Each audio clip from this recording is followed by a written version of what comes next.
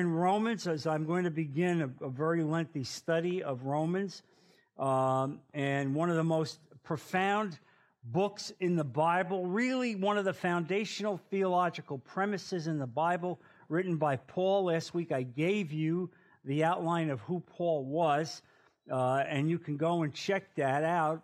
It's posted online. I would suggest if you weren't here, you get that, because I think it was a pretty good introduction into Romans.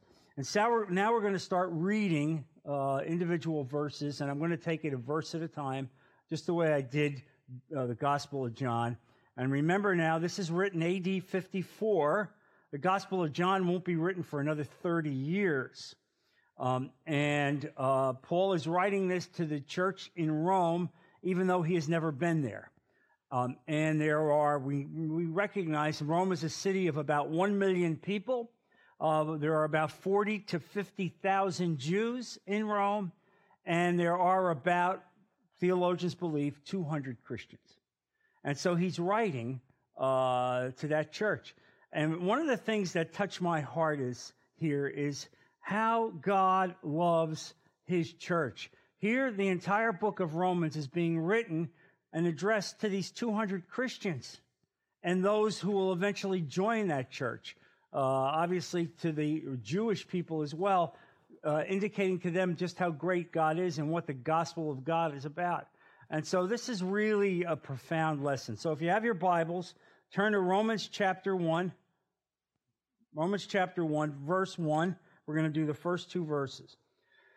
Verse 1. Paul, a servant of Christ Jesus, called to be an apostle and set apart for the gospel of God, the gospel he promised beforehand through his prophets in the Holy Scriptures. So, there we go. The most important word here in the introduction of Paul's letter to the Romans, and you understand he's writing this as a letter. It will begin to be passed around in the churches, and when they put the canon, the New Testament canon together, it was clear that everybody agreed that this series of letters needed to be in the New Testament.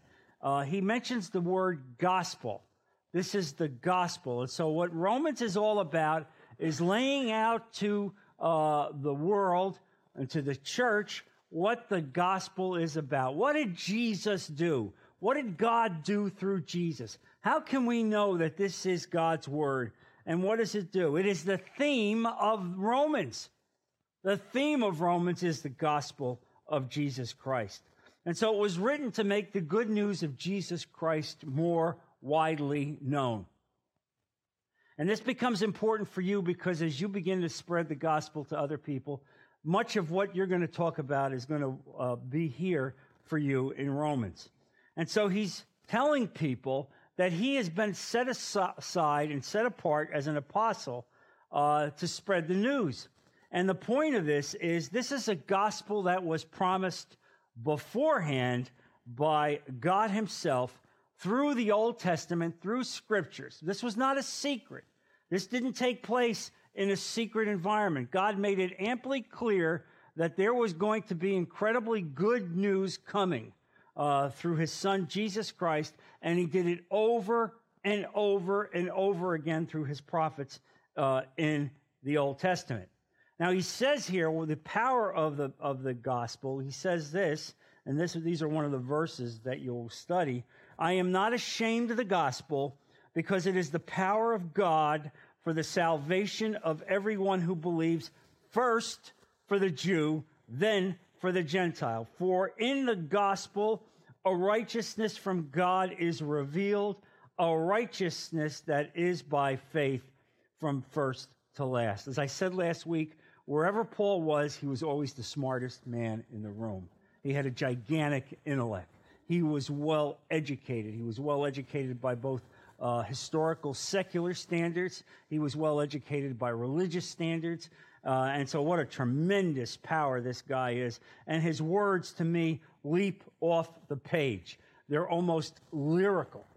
They leap off the page. And here he says, I'm not ashamed of the gospel, because this is what the gospel is. First for the Jew. It's interesting, isn't it, that he says that, first for the Jew, because that's exactly why Jesus came. Jesus came first for the Jewish people. It's only at the end, when the Jewish people abandoned him and walked off the stage, that the gospel was opened up for the Gentile. That will be reversed someday, and the Jewish people will, in fact, accept Jesus Christ as their Lord and Savior at the last days. And so one of the things that you need to recognize and need to be able to speak to people about is that Christianity is a completely different religion from every other religion in the world. If you study the world religions, what you will recognize is that pretty much the rest of the religions in the world wind up being what I will call self-help. If you do X, this will happen. If you raise yourself up and lead a good life, this is what will happen. And then there are the religions that are dark religions, like Islam, in which those religions don't raise man, don't elevate man, but seem to put man down. But clearly, Christianity is different from all of those, because in Christianity, what we see is a God who loves humanity so much that he provides a lifesaver to them so that one day that lost humanity can be with God. That God wants to have a relationship with his creation. There is no other religion that does that. And that God gave God himself to die on the cross for his people. There is no other religion in which God himself dies on the cross to save humanity. And so the bottom line is that it is impossible for any human being to save himself. You cannot save yourself. And the only way you can save yourself is by giving your heart and your life and everything you are to Jesus Christ, to accept him as your Lord and Savior. Because if there were any other way, do you think God would put Jesus on the cross? I mean, think about it. If there were any other way you could be saved, why bankrupt heaven and send Jesus to the cross? Clearly, there only was one way, that God himself would have to put God on the cross. And so that is why the gospel is good news. It's good news because when you accept that free gift, the moment that you accept that free gift, accept it with your lips, accept it with your heart, then your life is changed forever. And then when somebody comes up to you and says, do you think you're going to heaven? Then you can answer, oh no, I don't have to think. I know where I'm going. I know I'm going to heaven. All right? Having nothing to do with my good works or my personality or my character. I'm going to heaven because I accepted Jesus. Warts and all, failures and all, I'm going to heaven because I've accepted my Lord and Savior, Jesus Christ. Can I get an amen on that? I mean, that's the important thing for you to understand. That is the good news of the gospel of Jesus Christ. Now, God also recognized that sin had a gigantic hold on humanity, that nothing we could do would break that hold, that right from the very beginning of time in the Garden of Eden, sin took hold of humanity and separated us from God. And so Paul really has the perfect history to speak about this. Who else would have this history? Here was a guy who followed a religion that strictly defined good works. If you were a Jew and you followed the Ten Commandments and you followed the law, you knew you had a path to righteousness. But guess what? Nobody could do it. Nobody could follow the law. And instead, all the law did was further bury you and keep you from the righteousness of God. And so it's interesting when he speaks about what the law did for him and how the gospel cut the chains of the law. Turn to Romans chapter 7, if you would. Romans chapter 7, verse 24. What a wretched man I am. This is the guy who will write more than half of the New Testament. Don't you love the way of his introspection? What a wretched man I am. Who will rescue me from this body of death? Thanks be to God through Jesus Christ our Lord. So then I myself in my mind am a slave to God's law, but in the sinful nature, a slave to the law of sin. Here's the point of what he said. He knew what to do, but he couldn't do it. He knew what he wanted to do, but he couldn't do it. He knew what righteousness was, but he couldn't do it. He was a slave to the law, meaning his slave to the mind. His mind knew what the law was, but his heart didn't allow him to do it because he didn't have the grace of Jesus Christ. He didn't have the Holy Spirit enervating him and motivating him and teaching him every day about what salvation brings to us. And so this is where Christianity comes in and proclaims what is really good news. And again, this is important for you to know because the gospel is good for two reasons. First, it tells us that God is actually there, that he is not a figment of human imagination. You know, when you study the Greeks and the Romans, they had multitude of gods, statues of gods in every possible way, but they were imaginary gods. They had no proof that there was a God. But we do have a proof. Our proof is in Jesus Christ, all right? And our proof is that when he came here and died on the cross, he rose from the grave, and 500 witnesses, eyewitnesses, saw him as he walked around for 40 days. And so we know God is not a figment of our imagination. Furthermore, he has made Jesus Christ so that we can have fellowship with him. And he makes us accountable to himself for what we do. So our life has purpose. Meaning what? Meaning this: there is accountability for you to how you serve God. There is accountability to you how you accept Jesus Christ. There is accountability to you if you reject Jesus Christ. This gives meaning to your life. Now, secondly, in terms of the gospel, it tells us that God loves us and has reached out to save us through the life of Jesus Christ. Because we know we could not reach God. We know we could not cure our defects. We know we could not get out of our sinful nature. The only way we could get out of our sinful nature is by the life-giving gift of Jesus Christ. God himself has bridged the gap between humanity, a created creation, and the divine one himself. And that bridge is Jesus Christ.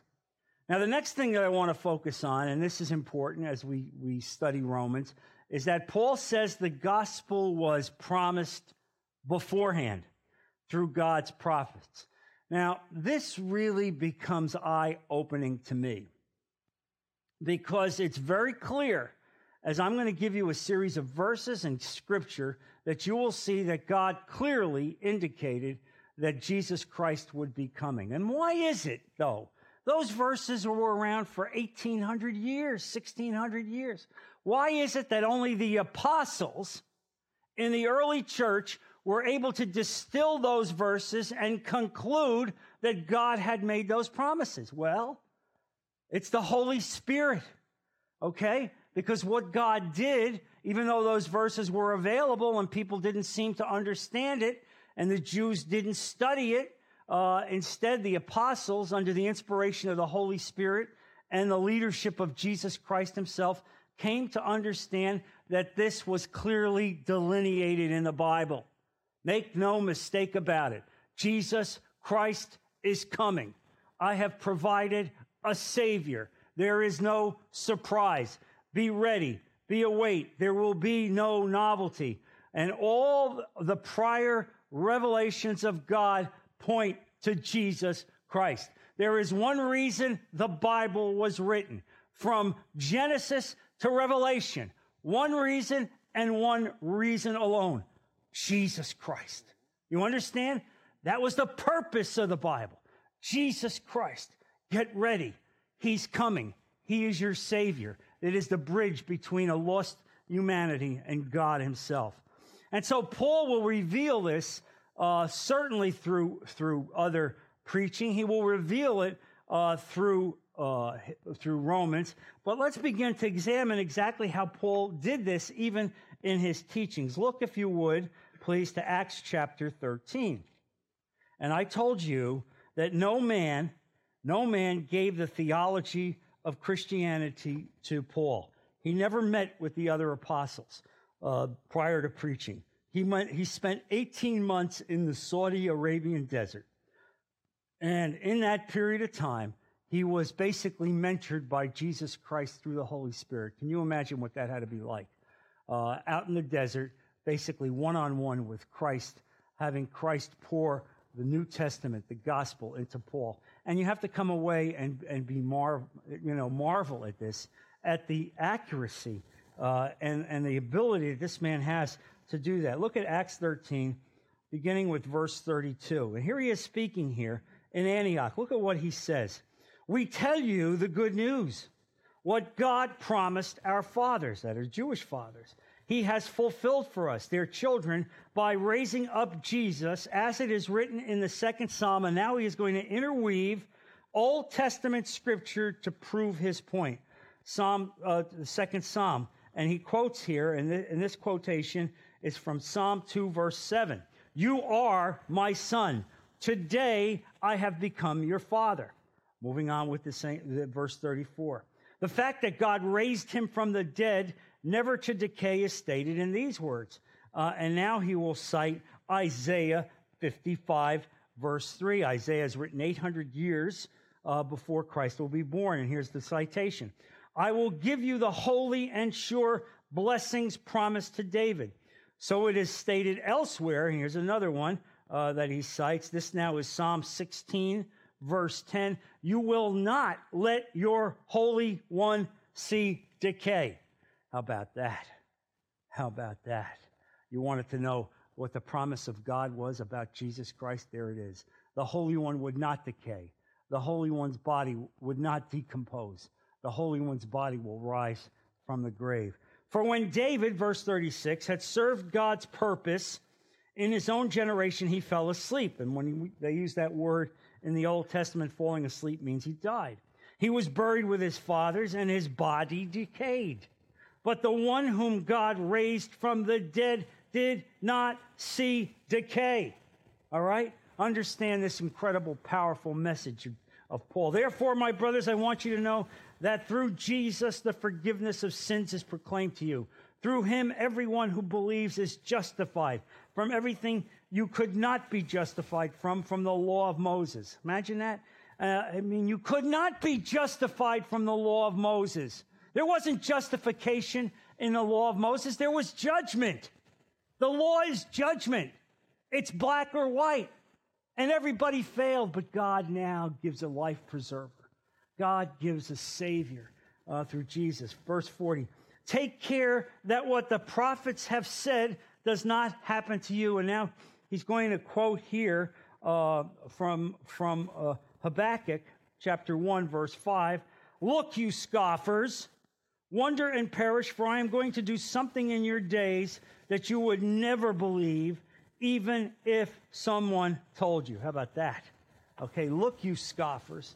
And right there, God laid it out. They just didn't read it. They didn't study it. They didn't take it to heart. But it was so clear what God was doing and how he was going to reach out to both the Gentiles and to Jews. Look also, if you would, at Isaiah chapter 49. A lot of verses for early in the morning, huh? All right, stay with me. Isaiah 49, verse 6. And this, again, is a prophetic statement about who Jesus would be. He says, it is too small a thing for you to be my servant, to restore the tribes of Jacob and bring back those of Israel I have kept. I will also make you a light for the Gentiles, that you may bring my salvation to the ends of the earth. This is what the Lord says, the Redeemer and Holy One of Israel, to whom who was despised and abhorred by the nation, to the servants of rulers. Kings will see you and rise up. Princes will see and bow down because of the Lord who is faithful, the Holy One of Israel, who has chosen you. Amen. Where were the Jewish people? Where were the priests? Where were the Levites? Where were the Pharisees? Where were the people who supposedly spent their life studying the Bible? All right? Do you understand how you can read and read and read, and if your heart is not open and you're asking God for wisdom, how it's all in your head, and you miss the fact that the train comes in and the train is left? I mean, this is an astonishing set of facts and verses that is, the more and more I study this, even to the fact that Jesus is born in Bethlehem, and the Bible makes that very clear, pointing out that the Messiah will be born in Bethlehem. And there he is, born in Bethlehem, and only the wise men coming from present-day Persia absolutely knew that the Bible had foretold the fact that the Messiah would be born in Bethlehem. Come on, man. What a warning this is to us as a church. Just because you think you have the Bible and you take it for granted, you have to read it and study it and ask God to open your heart and reveal his will to you. Because otherwise you can be blinded. Don't think it's just like the old days. Look, this is a danger for us. We need to be aware of this. And that's why we study this. And so Philip, the evangelist, it wasn't just Paul. It wasn't just Paul that understood through the Holy Spirit that God had spoken through the prophets about who Jesus was and who Jesus would be. The Ethiopian Philip, when he evangelized, the Ethiopian eunuch spoke extensively about who Christ was, because you remember there that when the Ethiopian eunuch saw Paul, let's turn to that, Acts chapter 8. I want you to get a sense that this was going on in the first century church. It was common. They understood it. They knew that this is what Jesus had taught. And so here you have Philip speaking to the Ethiopian eunuch who had come for one of the Jewish holidays to Jerusalem. And so here it is, Acts chapter 8, verse 32. This man, verse 27, this man had gone to Jerusalem to worship, and on his way home was sitting in his chariot, reading the book of Isaiah the prophet. Isaiah is written 800 years before Christ. The Spirit told Philip, that's the Holy Spirit, go to that chariot and stay near it. Then Philip ran up to the chariot, heard the man reading Isaiah the prophet. Do you understand what you are reading? Philip asked. And here is an example precisely of how the Holy Spirit works. Because think about it. This guy is a high official from a foreign country, and now some guy with sandals and a robe on has the temerity to walk up next to it, hear this guy reading, and says to this guy, do you actually know what you're hearing? You know what you're reading? I mean, normally somebody like that would be hit in the head, all right, and say, you're an ignoramus. How dare you? I'm in a chariot, you're walking with sandals, and you have the temerity to speak like that to me? Who do you think you are? But you see, who do I think I am? The Holy Spirit told me to do this, and when the Holy Spirit tells you to do something, you better do it. Okay? You better do it. You better speak to people when the Holy Spirit tells you this, because otherwise you're failing God. And so continuing on with this, let me see what point I left off. He says to him there, he's reading the section in Scripture where the sheep is slain without opening his mouth, without making a sound. And the question is, Philip, the Ethiopian eunuch has no idea what this is about. How can this take place? What is the point? What is the point of this? And Philip really hits a home run here and lays it out in the verse 32. This is Acts chapter 8, verse 32. The eunuch was reading this passage of Scripture. He was led like a sheep to the slaughter, and as a lamb before the shearer is silent, so he did not open his mouth. In his humiliation, he was deprived of justice. Who can speak of his descendants? For his life was taken from the earth. Now, here's the question. Why is something like that written about a man in Isaiah? He has no descendants. He doesn't defend himself. He goes before his accuser. He never opens his mouth. What is this about? No human being could distill this and come away with an understanding of who it is. And yet the Holy Spirit reveals it. Verse 34, the eunuch asked Philip, tell me, please, who is the prophet talking about, him or someone else? Then Philip began with that very passage of Scripture and told him the good news about Jesus Christ. And so you understand they took the Scripture, everything they knew about Jesus or knew what Jesus would become, what the prophets said he would be, all coming from Scripture. God laid it out before. He wrote it with his finger. That's why we know that this is the Word of God. The Bible is the Word of God. And so we understand this. Now, so we understand Paul used the Old Testament. Philip used the Old Testament, but Peter also cited the Old Testament to prove who Jesus was. And one of the most powerful sermons on that is on the day of Pentecost. And so here you have, in the upper room, 120 of the early church. That was the total church at that time. This is now about 40 or 50 days after Jesus is crucified, maybe 3 months after Jesus is crucified. They're in the upper room, and if you go to meet with me to Israel, you'll see where that upper room is. I sat there and saw it in that upper room, and they're waiting and praying, just as God had asked them to pray. And now suddenly the Holy Spirit descends like a mighty wind, boom, on that room, and suddenly every single person in that church, 120 people, start speaking in tongues. But get this straight, not gibberish. You understand? Not gibberish. They are speaking in a foreign language. Why? Because that's why God gave that gift of tongues. Because outside in the street were 1 million Jews who had come into Jerusalem to celebrate the high festival. And there they are in the streets. And I could tell you, I stood there, and you look up and you know that's where the upper room is. And they heard the gospel of Jesus Christ being preached in their own tongue and dialect. Notice what I said there. In their own dialect, because there are those people listening on the radio now who hear me speak what I say is English, but they're saying, that guy doesn't speak like I speak. He sounds like he's from New York City. You understand? That's the dialect. I know I have people nodding here who come from that area, and they know exactly what I mean. Of course, we know that that's truly the only way English should be spoken. But can you imagine? You hear the gospel being preached in your known tongue and in your own dialect. And so what happens? 2,000 people get saved. 2,000 people. And of that 2,000 people, there's a select group that goes back to Italy and goes back to Rome. And that's how the Roman church got started.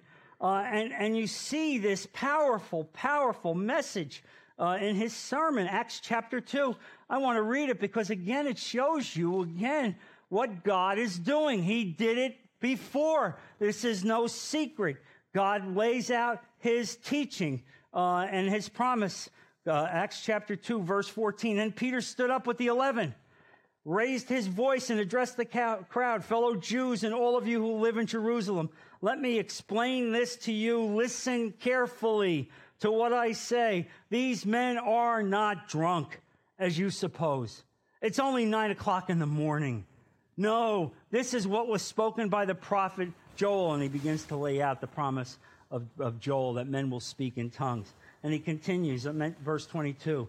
Men of Israel, listen to this. Jesus of Nazareth was a man accredited by God to you by miracles, wonders, and signs, which God did among you through him, as you yourselves know. You know he did those miracles. You're aware of it. That was no secret. Verse 23, this man was handed over to you by God's set purpose and foreknowledge, and you, with the help of wicked men, put him to death by nailing him to the cross. He went willingly because it was God's will that he went to the cross. It was God's foreknowledge and purpose that he die on the cross. But wicked men did it anyway. Verse 24, but God raised him from the dead, freeing him from the agony of death, because it was impossible for death to keep its hold on him. David said this about him, and now he's quoting from David. I saw the Lord always before me. Because he is at my right hand, I will not be shaken.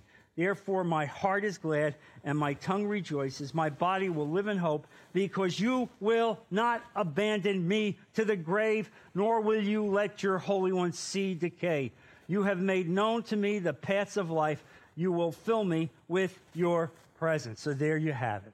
There it is, written 1,000 years before, the promise of God. This is what will happen. This is the good news of God. Jesus Christ promised by the prophets, written with the hand of God in Scripture in every way.